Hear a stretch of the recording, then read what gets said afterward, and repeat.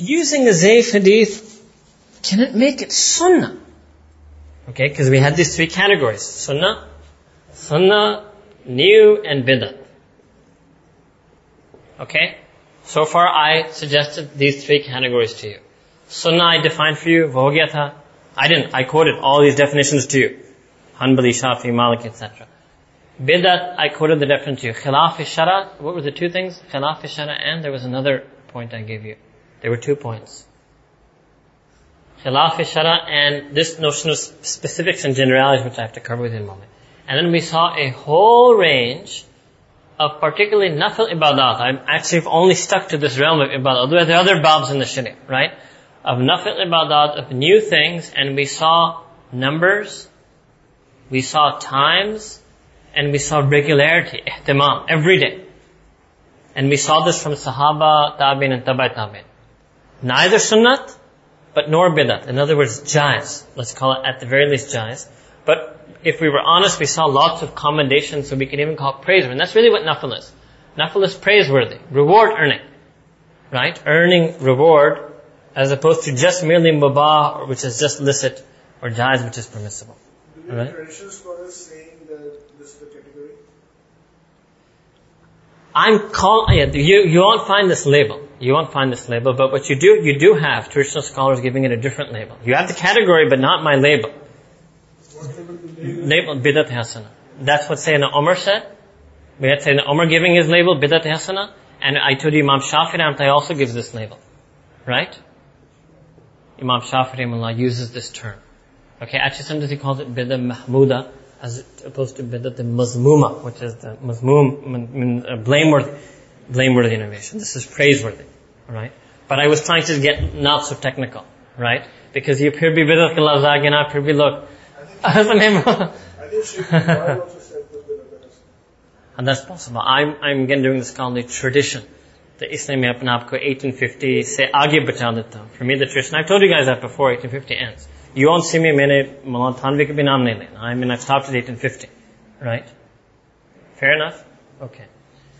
So, we could label it in different ways, but the key, we are now, because this is the benefit of having a longer intensive session, is we can go beyond the labels. Right?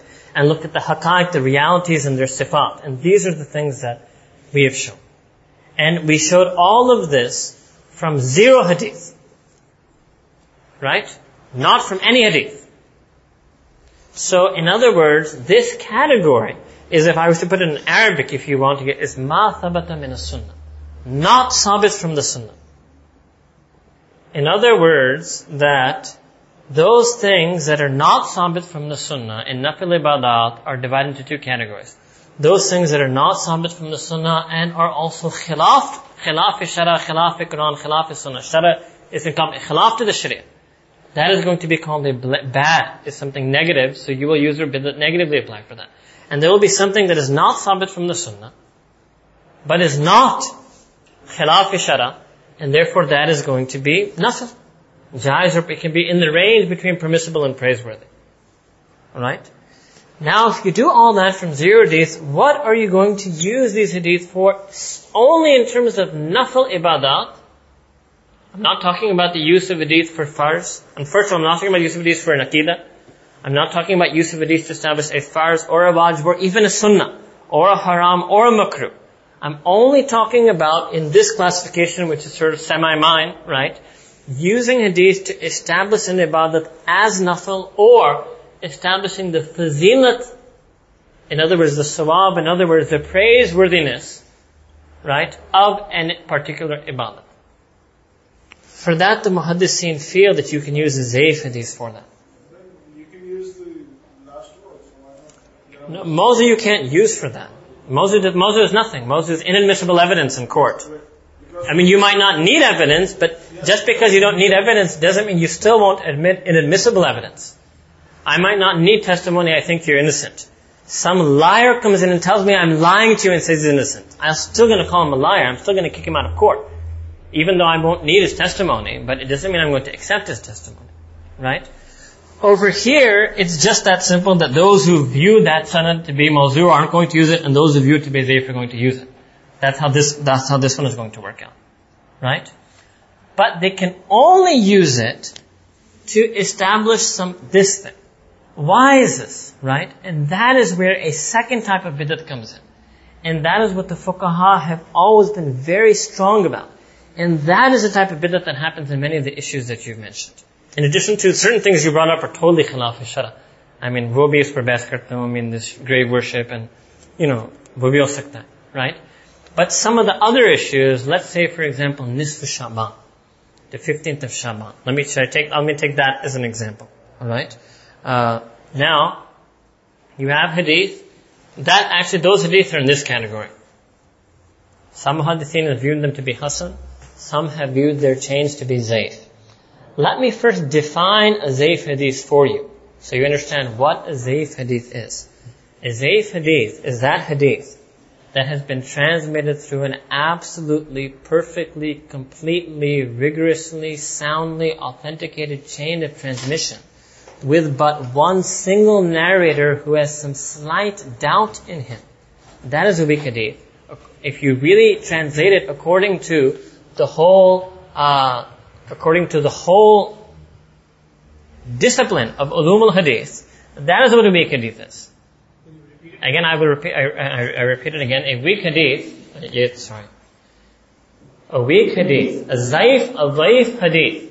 dhaif hadith is that hadith that has been transmitted from the Prophet ﷺ through an absolutely, completely, perfectly, rigorously authenticated and sound chain of narration, and has one single narrator in that chain who is of slightly doubtful reliability.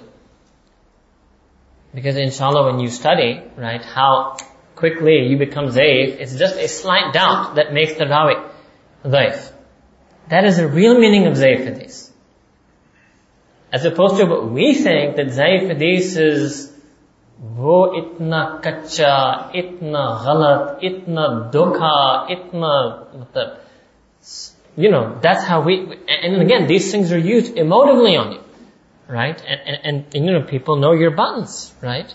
And they know which button to push. And zaif and bid'at, these two words, if they come together, Allahu Akbar, again, that's even worse than atheism, right? If I can somehow take some act and use the word both zaif and bid'at on that act, then it's equivalent in your mind to what the Hindu does. And sometimes people will. That's ghulu. Not many, but a few will even go and call it shirk, right? Allahu Akbar. Not that shirk doesn't exist. There are some things you wrote me that are shirk actually. Well, when we do the issues, we'll sort of do that. But I'm starting with those issues. You see, worshipping the person inside his grave, that's not from any zaif hadith, right? So I'm in this issue first of those things that you actually have zaif or zaif/hasan hadith for them. And that is the fazilat of Nisf Shaban. That is the fazilat of that night. Now, what does this border mean? When I said you can only do it for nafil, only do it for fazilat, that what I was telling you was the second aspect of bid'at. So there are two ways a thing can become bid'at. That's what I put for you, the specific general. The first one is if it's khilaf shara, something new that is against the sharia, something ma sabata min zaman nabi or min nabi sallallahu alaihi wasallam. Plus is khilaf shara, or, watch this, and that is that you elevate it to a level higher than it is. You say it's sunnah. That makes it a bid'ah. You think to pray anything on 15th of Shaban is sunnah, that's a bid'ah. So first of all, we get back to the issue where I said i'tiqad. Right? In your outlook, your concept of that act has just, they're hearing, i'tiqad, your concept of that act. You view that act, i'tiqad, you can also see this is related to aqidah, but it's not aqidah, that's why it's a different form. I'tiqad means your tasawwur of that act. The way you conceive of that act, you think it's sunnah. That's bid'at. You say it's sunnah to do 12,000 tasbihs a day, it's bid'at. You say it's sunnah to pray 300 rakats a day, that's bid'at. You say it's sunnah to recite the Quran every day and twice every day in Ramadan is bid'at. Right? That viewing it as sunnah, that is bid'at. So you cannot view that, that's why this border, this nafil is a huge border that is up there. Second, I'm saying all these things. Secondly, that what Allah subhanahu wa ta'ala has left unspecified You can specify for yourself, but you cannot specify it in the deen. That is bid'at. So to say that on Nisf Shaban मैंने पढ़ा कि फलां ने 100 रकत पढ़े, तो हमको सब आकर 100 रकत पढ़ना चाहिए. To take something that was specific and to generalize it, you can't do that. You can, what Allah subhanahu wa ta'ala has left open, you may choose a particular way to do that, but you cannot generalize your particular way and try to get everybody to do that. Because the whole reason why Allah subhanahu wa ta'ala left it open was to leave it unspecified. There is no specific act of worship that you must do on 15th of Shaban. But if any individual says every year I recite some dua or I pray at least 1 month, let's say somebody, I'll give you an example. As an example, if somebody says that every year in the 9th to 15th of Shaban, what I do is I get up and pray 1 month of qaza prayers. Right? That is ijma of all of the 4 imams. That is all the 4 madhabs. Ijma. So according to Imam Dhahabi al-Hanbali, इससे बाहर नहीं जा सकते. हाँ. वो जबरदस्त पैसे में कर सकता हूँ. But चलो, I'll give you a reading on that basically closes the whole idea. Anybody who thinks there's no qaza actually believes in irtidad. Imam Ahmad bin Hanbal said there's no qaza umri because he said, he took this hadith literally. Man taraka salatan muta'ammadan faqad kafar. That person who leaves salah knowingly and deliberately becomes a kafir. So he viewed that person as a kafir. And when that person makes tawbah and decides to become Muslim and says, Meritin qaza, he says, it's okay, you were a non-Muslim at that point. Right? That's the only way. So if you want to, but you cannot just take the ruling, you must take the usul. If somebody wants to apply this on himself or on their husband, they must say that my husband was kafir for all those years, my nikah was batil, we were living in zina, my children are walad zina, that were born at that time, my children will not get a share in wirasat. They have to apply all of the ahkam of murtad to that period of that man's life. If you want to do that, maybe kahunga ki no qaza. But mera khayal aap kahenge ki qaza. Because as opposed to being murtad. Right? Alright? That's the only way. People have this big misunderstanding that some of our friends have done. They've taken the Hanbali ruling without following the Hanbali usul. You can't do that. Because the only basis for that ruling is the irtidad wal hadith. There's no other dalil for that ruling. So apply the irtidad hadith. But apply not just to qaza, you have to apply it to everything now. Right? Khair, let's say somebody decides, anyway I was telling you that if you follow the ijma, the aimma arba, that if somebody says that every 15th Shaban I offer 1 month of qaza, so whatever he calculates at 30 days, 150 prayers, no problem. He can pick a particular amal for himself. But he cannot say, put up a flyer that you must pray 1 month qaza on this night. You cannot specify what Allah Ta'ala has made specified. If you do that, that's a bid'at. His own amal on it won't be a bid'at, but making it general is a bid'at. Then there's another, but at the same time, what is allowed, so that's what's not allowed. What is allowed is ihtimam. That's what I wanted to show you. That people say, dekhe no, but wo har saal ye kyun karta hai? Well, I just showed you. Sahaba, tabi'in, har roz wo amal kar rahe. And hadith, the Prophet ﷺ said, that ahabbul a'mali indallahi adwamuha wa in qalb. That the most beloved of a'mal in Allah subhanahu wa ta'ala's regard, adwamuha, the ones that you do regularly.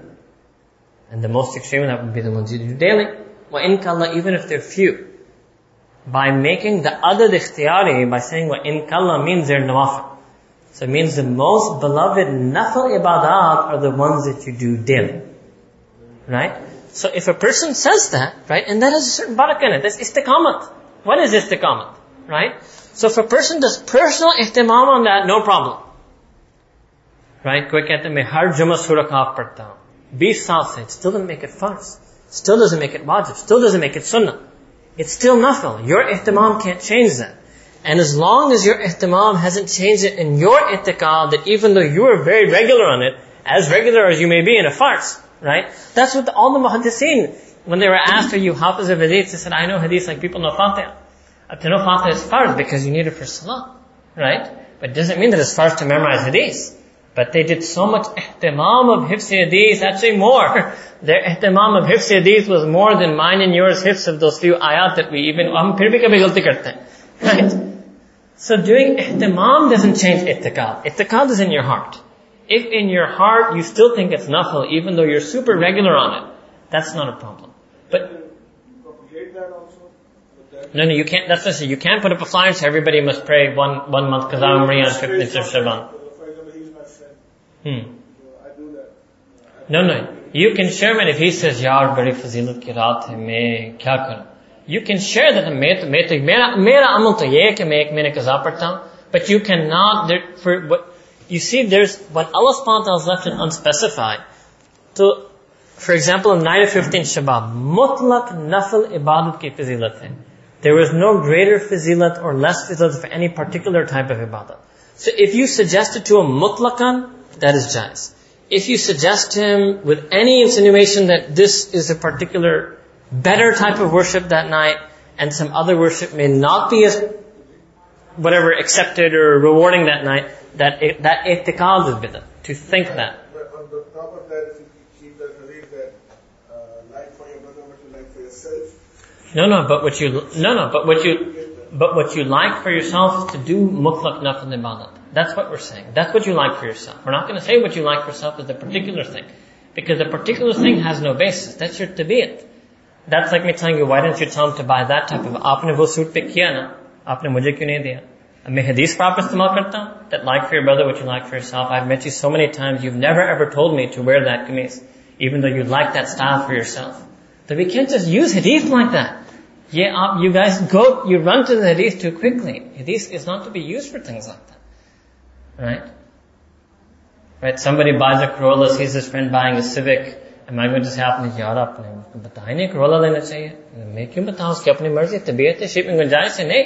आप क्योंकि अपने लिए civic पसंद करते हैं, तो हदीस कहता है कि आपको भी उसको कहना चाहिए कि वो भी सिविक पसंद करे. ऐसा नहीं होता. Right? ऐसा नहीं. Those things are tabiat, not on the jawaz. Right? So, this issue of Nisf Shaban. Now, what happens is that people will say, let me add now. Sometimes practices evolve, and this is something we're also worried about. So what you see is that, okay, fine. I can accept that, okay. And again, you don't have to. You can say that, look, if you want to say that I'm still not going to do any worship that night, no problem, because it was nothing. That's another aspect of bid'ah. This is mentioned in Ayn yula'ima tarikuhu. That the person who leaves that nafil ibadat, आप उसकी मुलामत करते हैं. You reprimand them. You say, यार आपको क्या हो गया? 15 शबान है. आप मस्जिद नहीं गए. आपने मुसल्ला नहीं निकाला. आपने ये नहीं किया. You can't say that to them. Because it's nafil ibadat. Just think like the Friday we sing Surah Kahf. You can't say this in your Jumat aapne Surah Kahf nahi padha. Maybe in that your muhabbat you can say. Now you can use this hadith that if they're close to you and you feel that they're a person who needs to increase their rabat with Allah subhanahu wa ta'ala, and it was an opportunity for them, you could suggest to them to do mutlaqan ibadat. But if they didn't, you find that the next morning you cannot reprimand them. Because you cannot reprimand somebody for not doing nafil ibadah. Because nafil ibadah is purely ikhtiyari. You have the option to do it, and if the person who doesn't do it is not to be reprimanded in any way. So that is another way, that if you do so much ihtimam of it, that you reprimand the other, that reprimanding is bid'ah. Still doesn't make your amal and your ihtimam bid'ah, but that act of reprimanding becomes bid'ah. Then what happens is you move from the individual to the collective. The question is that, okay, should we have Shab-e-Barat program in the masjid? Right? The Shab-e-Barat ke ek wo ishtihar laga hai masjid mein, कि Wednesday night is Shab-e-Barat. Okay, इस नाम पर भी बोल सकते हैं Shab-e-Barat. So let's just say Nisf Shaban, right? This Barat is because, and that is this category, either weak or fabricated hadith. वो भी मैं बता सकता हूँ वैसे if you want. So I'll take out those references while you're having tea, right? I'll show you the hadith on Shab-e-Barat, right? And some of the comments that have been made on that. And again, you'll be amazed that all these emails go out between the 1st and 15th of Shaban. One group is giving only one set of isnad. The other group is giving only the other set of isnad. If you read this group's email, you will say what? That Nisf Shaban and everything to do it, and even the date, is all bid'at. If it was up to them, they're so just, they'd take it out of the calendar and just go straight from 14th to 16th of Shaban. Kabhi itne just mein bhi aate, right? You go to the other group, and the other group will make you think that this thing is better than Laylatul Qadr, right? I mean, yehi raat hai. आप इसी के लिए जी रहे हो, बाकी नमाज आगे पीछे नहीं पढ़ते, इस रात बाकी फर्ज नहीं पढ़ते, इस रात में नफल जरूर, right? You know, And these emails are going back and forth and the kids are just laughing at it. You don't even realize, the people who send these emails, but they don't even realize that only 10% of the recipients will actually get converted to their email's position. The other 90% will become disillusioned with the entire deen. Right? The other 90% that when you send out the Laylatul Qadr email or even the Ramadan email will just laugh at that because you belittled your deen so much in their eyes. Right? So, collective. Now, this is where it gets tricky. So my own position on that is that you should not collectively organize any specific ibadat.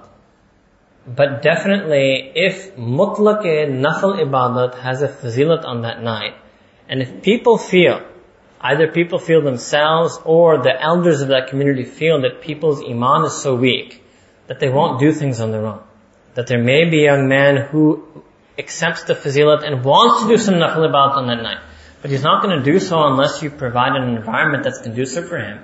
There's nothing wrong with collectively arranging that environment as long as you don't specify anything in that environment.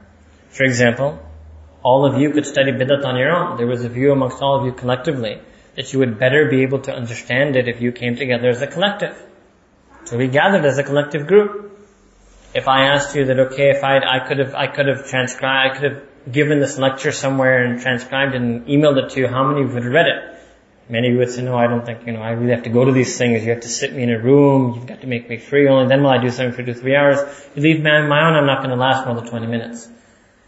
Chalo, agar aap mein se koi apne baare mein nahi manta, I will tell you that 90% of kids who are religious cannot do anything unless you're after them. Right? Khud nahi karte. It's just not possible. So I personally, my view, right, if you want, chalo, kabhi hum mufti bhi bante hain. Mera fatwa, Allahu Akbar. Mera fatwa is that it's jaiz for people to get together, to arrange, or to advertise, or to post that this night is Nisf Shaban. But they must mention that it is just nafil. It has a possible fazilat. Also, that's nothing, you cannot have a yaqeen in the fazilat if it's coming from this. This reflects a possibility or a probability, but not a certainty, right? And no particular thing needs to be forced on a particular person. But if people want to offer the masjid, and that is really what the masjid is for anyway, right? I mean, now you will say in the Prophet in hadith that don't make your homes graves, right? That is for those sahaba, right? That they're being told that, look, you should do some ibadat in your home also. वो तो इबादत करने वाले के लिए बताया जा रहा है कि आप कभी-कभी इबादत घर में भी करें और मैं ना इबादत करने वालों को मुखातब करना. The difference, right? All the examples you gave, they were all individuals. There was no collective example. No collective, right? Because like I told you again, that those were people whose homes, their lives were of ibadat. You see, let's say I told the kid you can't come in the masjid bidat. In his dorm room, in his wing, people are playing music.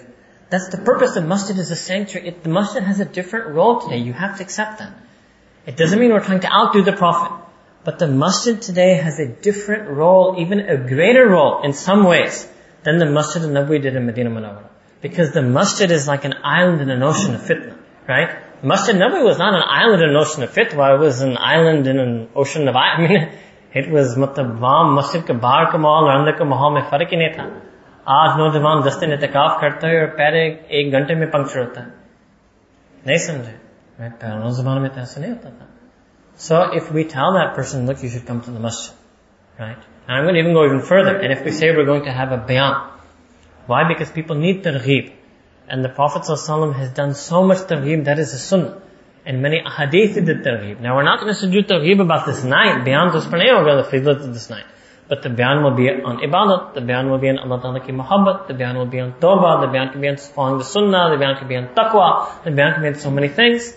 So that person then, when he's in the masjid, so you gave him a good mahal, you took him out of the fitna environment. And second, but he brought in his heart, right? Which has all types of thoughts, all types of distractions. By giving him a good bayan, you also cleansed his heart, you pumped up his heart. Nothing wrong with that, right? If your i'tiqad is to give bayan in Nisf Shaban is sunnat, then it's bidat. If you think that you must give bayan on that night, that is bidat. But if you think that there's a group of people here who've left, and I'm giving as an example, but it's not just the dorm rooms, all of your whole Karachi is like that. Right? The mahal outside the masjid is way worse than the mahal inside the masjid. And many people, their own homes, their roommates with their brother has a TV. Their parents are always watching TV. Ibadat ka mahal unke ghar mein nahi bana. Or they'll say that, look, my mom's, if I go to the masjid, she's not going to say anything. I can do whatever I want all night. I can do all the ibadat I want. If I'm at home, somebody's going to call me, somebody's going to tell me to do this. Right? And so there is nothing wrong with the masjid opening itself, let's say. I mean, the masjid should be open 24 hours anyway. But if the masjid does ihtimam to make sure it's open that night, or hosts a program to jumpstart those ibad in their ibadat, it's just. Because now remember also to declare something as haram, and this bid'at is actually haram. This, what I've categorized as bid'at. You need a dalil shari for that. Right? If the act itself is jais, going to the masjid jais, praying salah in the masjid jais, listening to a bayan in the masjid jais, listening to the bayan in the masjid and praying salah to the masjid, all of that is jais. For you to elevate that to a bid'at which is haram, you need a dalil for that. Either has to be khilaf shara, or you have to show some false i'tiqad. And as long as it is pure of those two things, there's nothing wrong with it. So first question is ayat karima. So and you've written 125,000 times, I think some people say 120,000 times, right? If a person believes this number is in any way sunnah, that is a bid'at. If a person views this number as in any way better than any other number, that if I recite it 125,000 times, something will happen, and if I recite it 124,000 times, 124,999 times, wo nahi hoga. That is a bid'at. Right? If a person decides just to pick some number, like Sayyidina Abu Hurairah radiallahu ta'ala anhu did, and chooses to do their ihtimam on that is permissible. If a person wants to copy somebody else's number, but as long as their i'tiqad isn't there, that number has any extra special value, that is jais. Alright? What you have, however, again in Pakistan is you have, basically the way I would put this is, you have these things going on in a munazzam way. So you'll have a group of people who are all told that they're being invited to recite, and this ayat is specifically called ayat karima in Pakistan. And ayat karima will be recited 120,000 times. And people all come there with that niyat to recite it 120,000 times. And I really don't know, but maybe people split it up themselves. Is that what happens, right? So maybe everybody does 1,000 if you've got 120 people, for example, right?